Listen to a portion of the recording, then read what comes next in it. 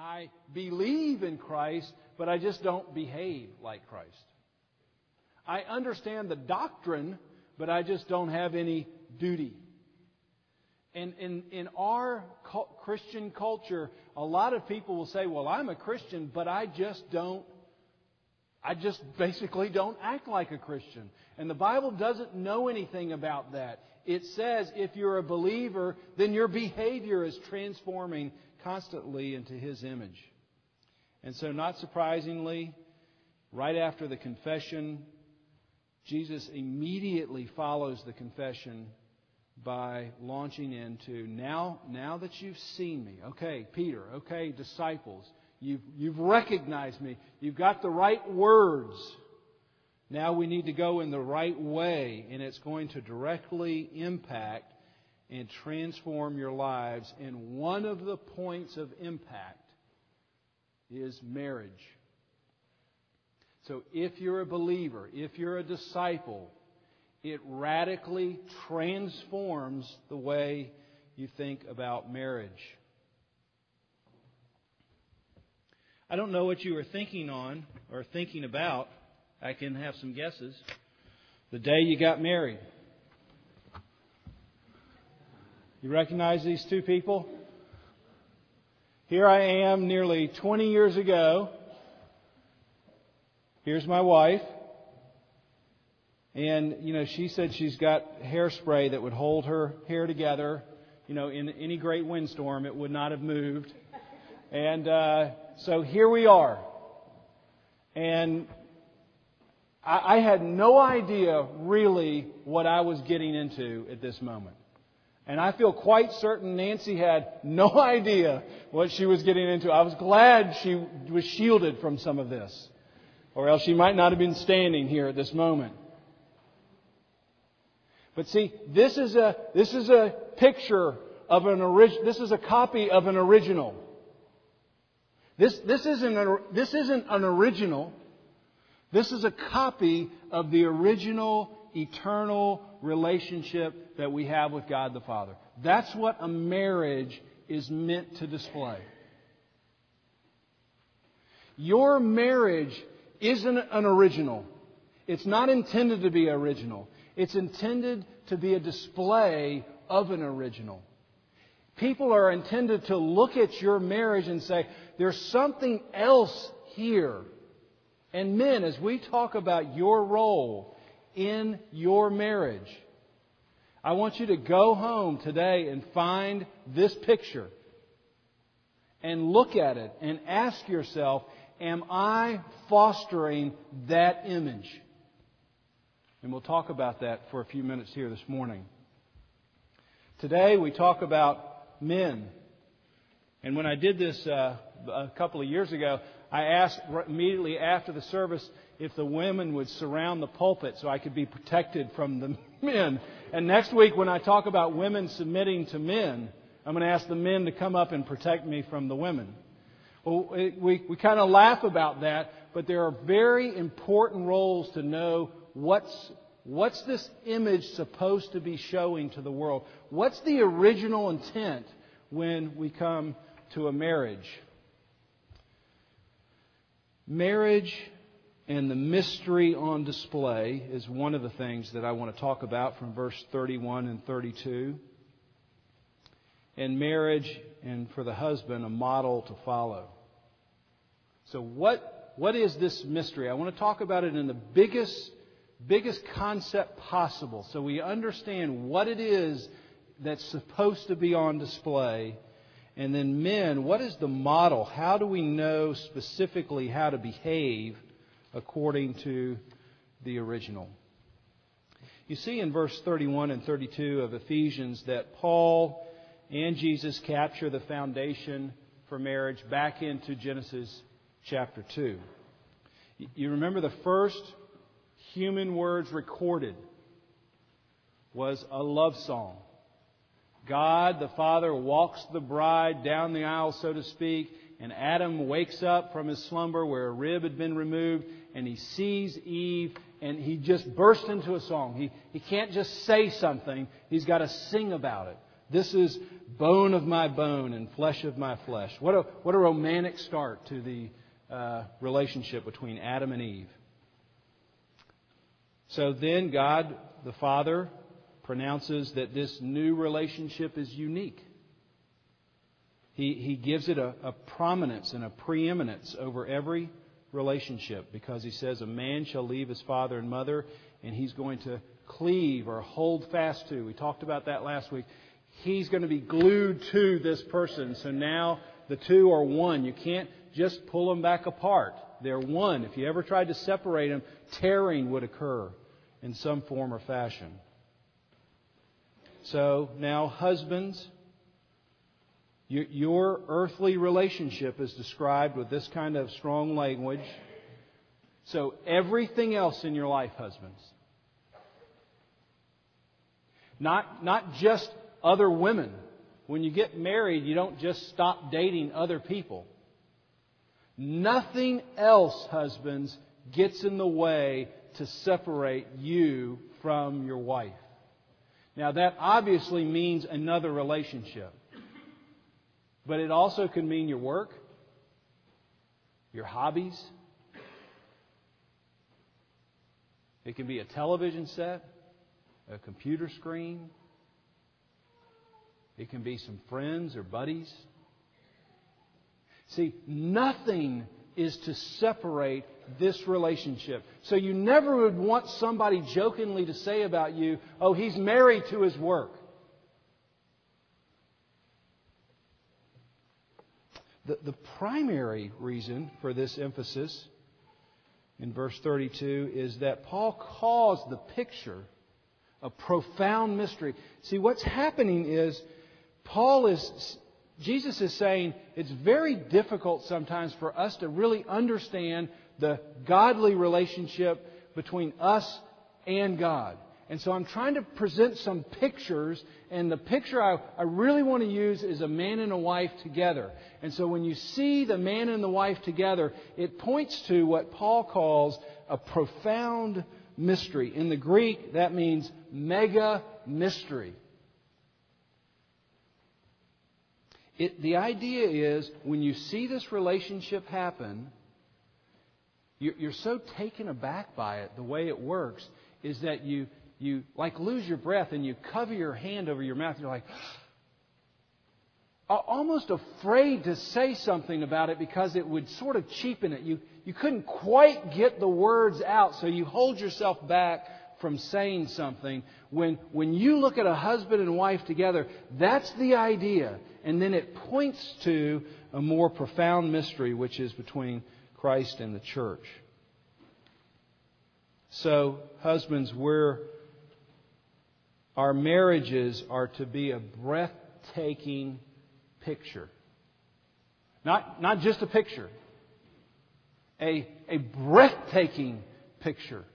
The way you treat your wife in the culture, people should say, oh, wow, I've just never seen anything like that.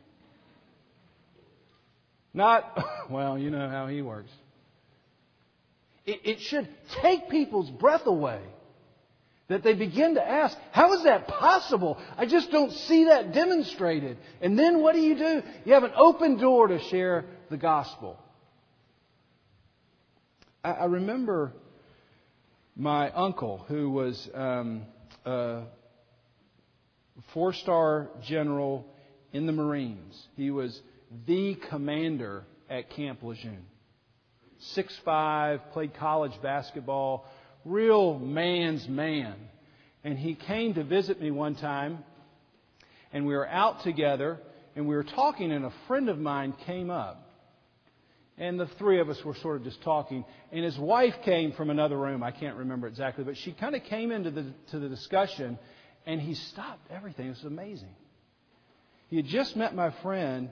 And his wife walked in. He said, I don't think you've had the pleasure of meeting my wife yet. You see what kind of picture that had on me? And then this guy is saying, wow! He's stopping all of our conversation to point everybody to his wife. So husbands, when you look at your picture today, is this the kind of picture people are picking up on when they're looking at you and your love for your wife? The reason it's so important is because it's pointing to another permanent relationship, and that is with God. And that's why God says, I hate divorce. Because when there's divorce, then it has a negative impact on how people view God Himself. It's interesting that in Ephesians, Paul uses the word mystery in another place. And he says, when you see this mystery, boy, it's profound. And it points to Christ in a very unique way. You know where he uses it? When Jew and Gentile come together. So in the church, when separate ethnic groups, when separate economic groups, when separate languages, when they come together and they form one body, then people go, wow, how is this possible that these kinds of people are getting along with these kinds of people? And it takes their breath away, and they say, there must be something else here than what I normally see. And it's an opportunity to point to Christ. Well, that's a whole other sermon. But what I want us to understand, that when we see a wedding, what the clear picture is. And we'll talk about this more next week, but when the bride comes down the aisle, she represents the church. She represents every disciple, every believer. And husbands, as you receive your bride, you, not only on that day, but in the rest of the days of your relationship, you represent Jesus Christ.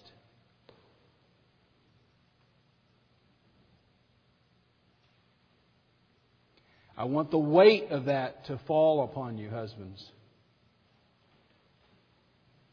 If you're not married, I want the weight of that to fall on you, men. You represent Jesus Christ. In a way, your wife does not.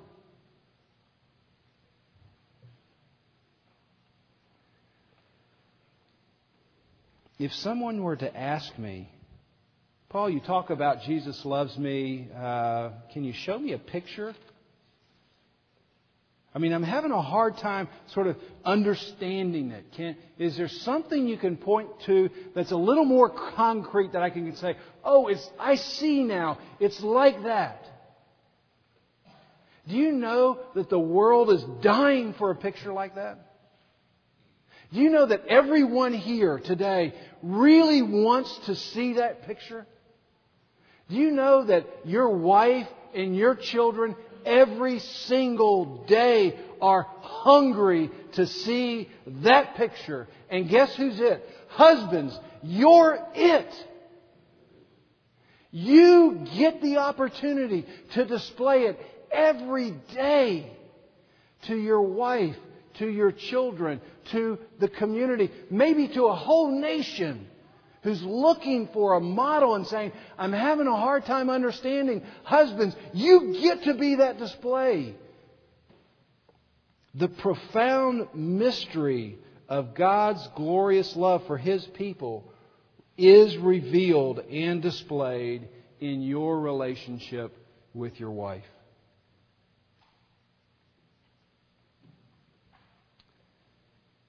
That's the profound mystery. Now, you should be asking yourself this question. Well, how do I do that?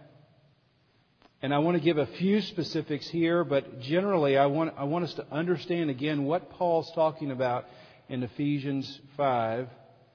First, let's look in verse 25. Ephesians 5:25.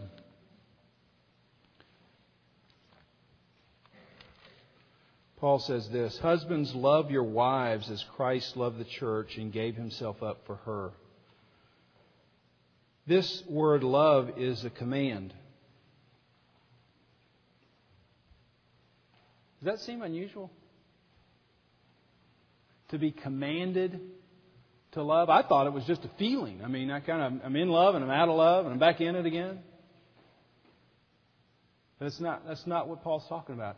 He's saying, husbands, you must love your wives. Tim Keller says this: the difficulty in getting married is that at some point you begin acting like yourself. You know, when you're dating somebody, you can act like a better version of yourself.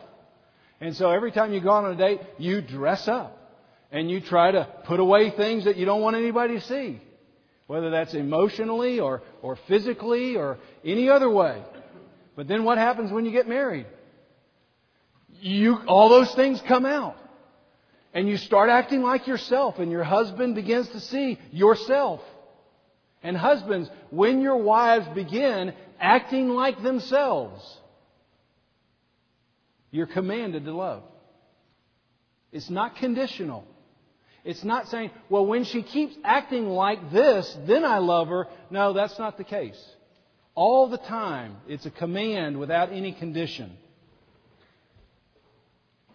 Second, we see is that the command is to do something, and that is to love. Now, I think if we were just reading this text for the first time, if we got into Ephesians 5:22, wives, submit to your husbands, and then we went to verse 25, again, if we were just reading it for the very first time, and then it said, husbands, blank, what would you think Paul would have written there? Wives, submit to your husbands, husbands, blank. Probably something like this: govern, rule, lead. But he doesn't say that. I think it actually, if you can read it for the first time, it kind of catches you off guard. He says something very different. He says, love your wives. I think very unfortunately we read verse 22, men and women, and then we just stop there. And we get the idea that if you're a woman, well, you just got to be sort of a doormat, and if you're a man, you got to rule and govern, and that's the idea. And we don't read on. And we see that the command is given not to govern or rule or exercise authority. The command is to love. I think one of the reasons that it catches us off guard is that Jesus catches us off guard by the way He interacts with sinful people. You would think if God Almighty came in the flesh and He actually saw me and saw into my soul, He would want to basically not have anything to do with me, or maybe just sort of eliminate me from the equation right away. But you remember when the bleeding woman came to Christ and He stops this whole procession, and what does He do? He looks for the woman, and then when He finds the woman, what happens? He listens to her whole story. 12 years, all this money spent. And He stops and He takes time to listen. When the leper comes to Christ, Christ could have just said, be healed. But what does He do? He stretches out His hand. He touches the leper. He does something very surprising. When Zacchaeus is just looking for Jesus and he finds out that Jesus is looking for him, and Jesus gets underneath the tree and He says, Zacchaeus, He doesn't pick up a stone and throw it at Zacchaeus and knock him out of the tree. He says, come down, Zacchaeus. Let's go home. I'd like to be with you today. It totally catches us off guard. And so as we love our wives as Christ loved the church, it catches people off guard. Wow! I didn't realize it was actually supposed to be that way. And it points people to Christ. Now, just to make sure of this, Paul says, I want to make sure there's no confusion over what it really looks like. Because you can just say, love your wives, and that can just mean something very broad. And so Paul is digging down, and he says, I don't want there to be any confusion. I want it to look just like this. Here's your model. The model is the way Christ loved the church. And I want you to circle this, men. and He gave Himself up for her. That's the display. That's the model. The husband's leadership is displayed not through giving, not through governing, but through giving. It's not displayed by demanding, but by devotion. Not by power, but by passion. So you see what happens, men? Our model is Christ. So if we were to do a 3 or 4 week series at Easter on the crucifixion, do you see what would be happening for every man here?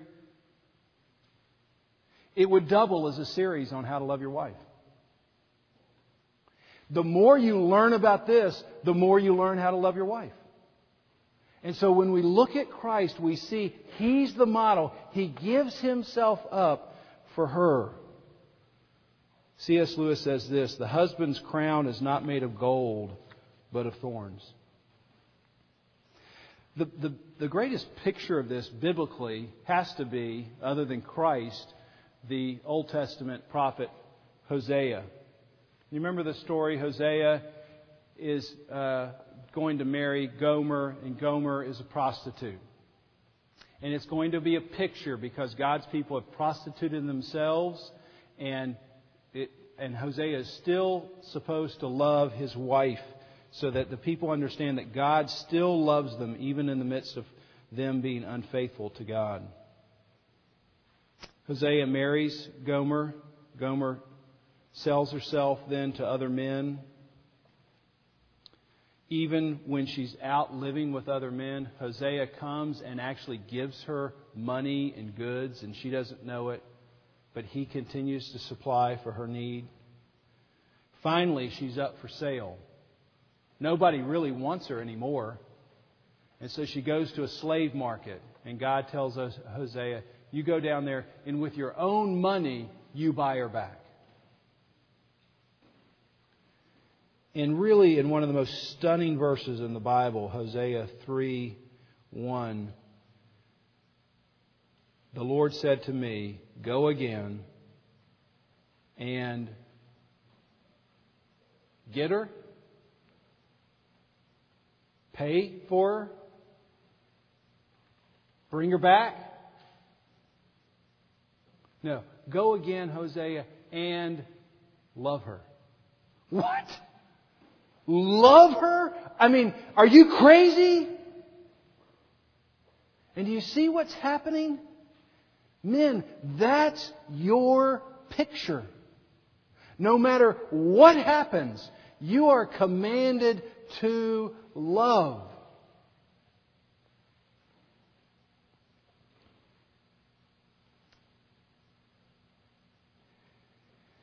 The command also is proactive. It's a command. It's a command to do something very specific, love. And you're going to love like Christ loved the church. And it's a proactive command. Hosea, go again. Jesus came to give His life up for the church. And I think it's so important to understand this part. One, because it's biblical. You see that in the incarnation, this is the greatest picture. Christ comes. He comes an incredible distance, a distance that we can't even imagine. And He's coming for His bride. He's giving Himself up for her. He's always chasing her down. He's always looking for her. When the coin is lost, when the sheep is lost, He's always passionately pursuing His bride. All the time, He's in this forward movement mode for the benefit of His wife. Men, when you're forwardly pursuing your wife, is it for her benefit or is it for yours? Have you passionately pursued your wife until she became your wife and then you just sort of backed off? What a terrible picture that is for your kids and for the world of what Christ's love is like. You get into this relationship with Christ and you say, this is so wonderful. And you're supposed to be modeling out that it gets better and better and better by the way you pursue your wife. Now, I learned this lesson. It took me a couple of times, but I can specifically remember this. We had gotten married. We'd moved to Wilmington. We had a couple of young children. Zachary and Morgan maybe were like 1 and 3. And so I'm being the passionate husband. Sweetie, let's go out on a date. Great. Friday night, Saturday night. So I come sort of racing home from work. Nancy has gotten a babysitter. She's cleaned the house. She's gotten all the instructions down. She's cooked food now for her kids and this babysitter who has to eat too. She's given all the instructions. And we get into the car, and with the greatest passion I could muster up, I say, "What would you like to do?" I feared for my life at that moment. I haven't been shaken like that many times. But the icy cold air that came into that car at that moment was chilling. Why? She had done everything. And what was she rightfully wanting? Just one time, Paul. Put some time into it. Pursue me. Act like you care. You see, I used to do that. But it just kind of faded away. Life got busy. Things began to separate our relationship. And now I begin to make all the demands of her. And you see what a terrible picture that is of Christ. He does absolutely everything. He keeps proactively coming. Now, husbands, if you struggle in this area, and probably just a couple of you do, the couple that need help, I wouldn't go home and ask your wife what you should do. I would come ask another guy who's failed some. Because asking your wife is going to just perpetuate the same problem that you already have. So I can give you some ideas, but ask somebody else what you should do and then try to make that work. Now, let me give you another good example, and this doesn't happen very often. In fact, I can only think of it happening this time. That's why I'm recalling it this moment. 2 or 3 weekends ago, my kids are out of the house on the weekend, which I'm encouraging all the time. And so I'm just with my wife, and we've got a little place down at the beach this friend let us use, and she doesn't really want to go. I mean, she did want to go before, but then we get there, it's hectic, and I'm saying, we're going. So we go, and we sit in this love seat, we just look at the ocean, and I think it was 2 hours. No lights on, just sitting there looking out, just talking. I'm just there, totally available, however long it takes to sort of just unwind the tape. And I think it was a couple hours.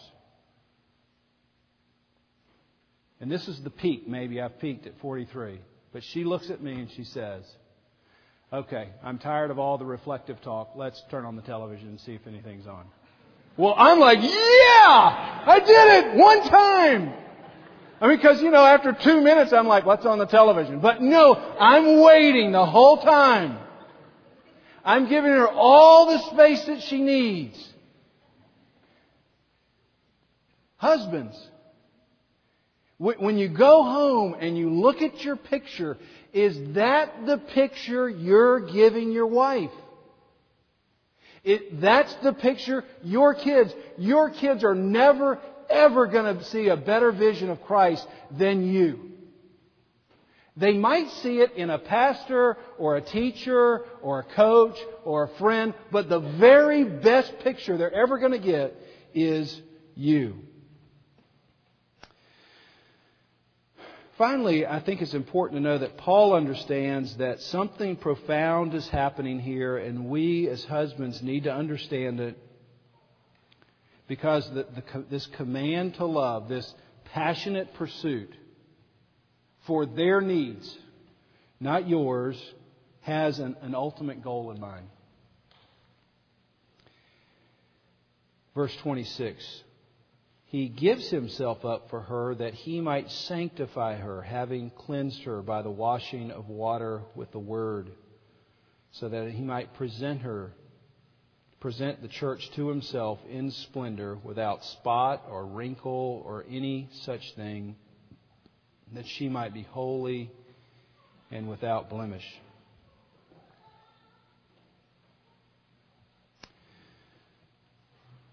When you're in a wedding ceremony, the dad walks the daughter down the aisle.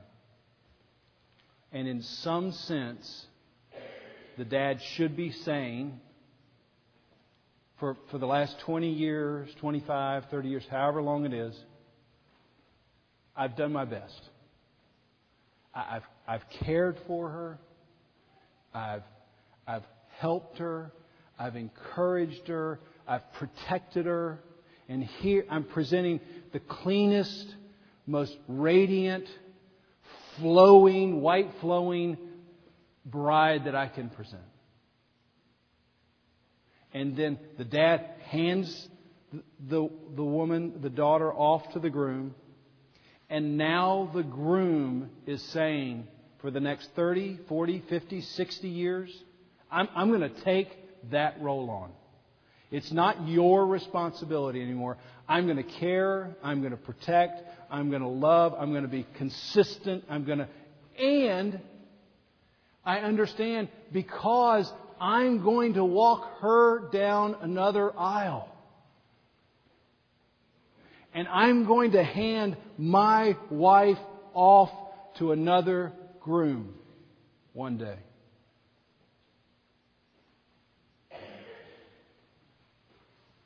I am responsible for this bride,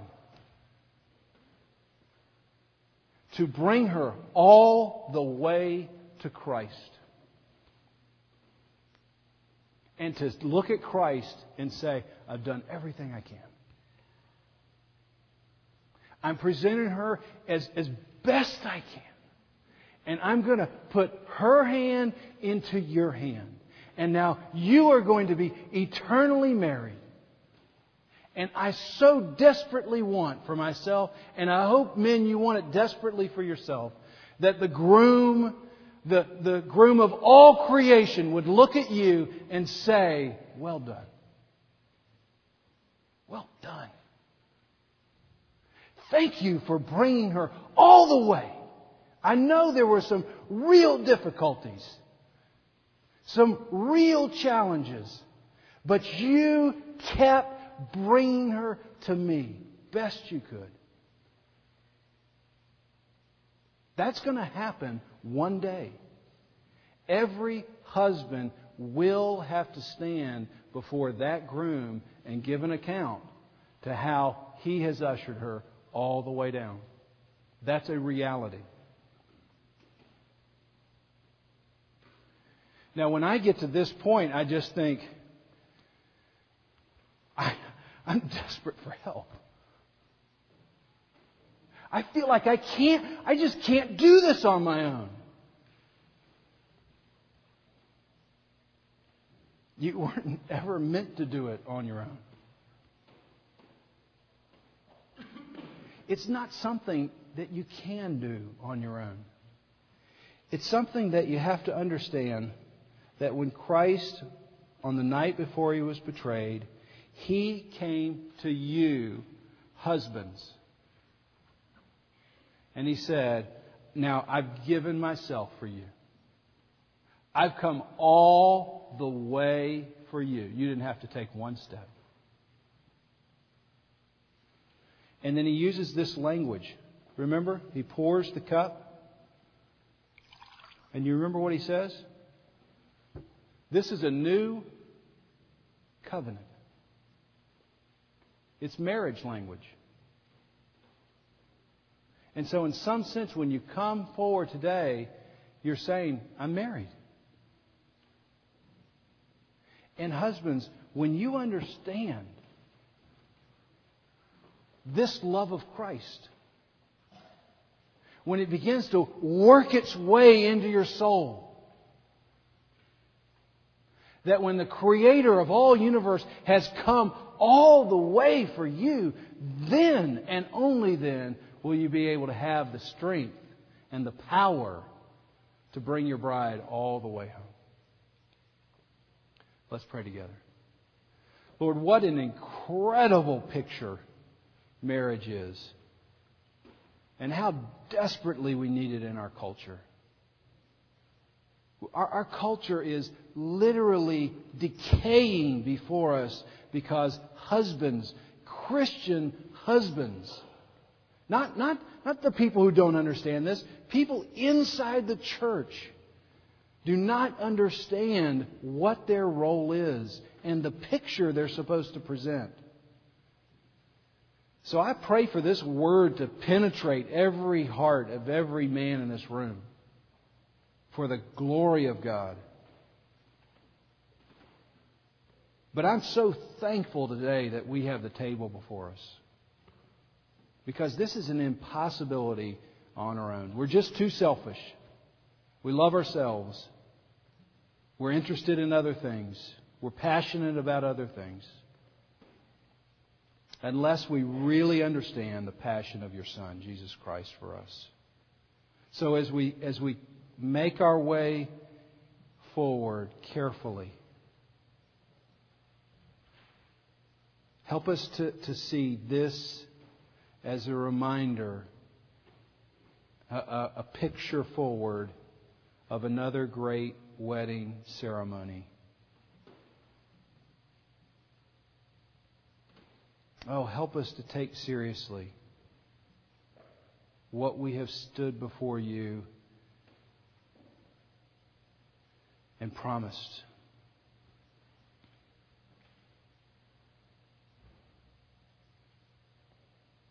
In Jesus' name, amen.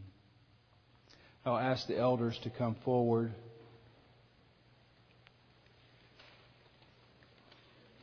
Men, as you come forward, I want you to think about how well loved you are today by Christ. You are well loved. And out of that overflow, you can love well your wife.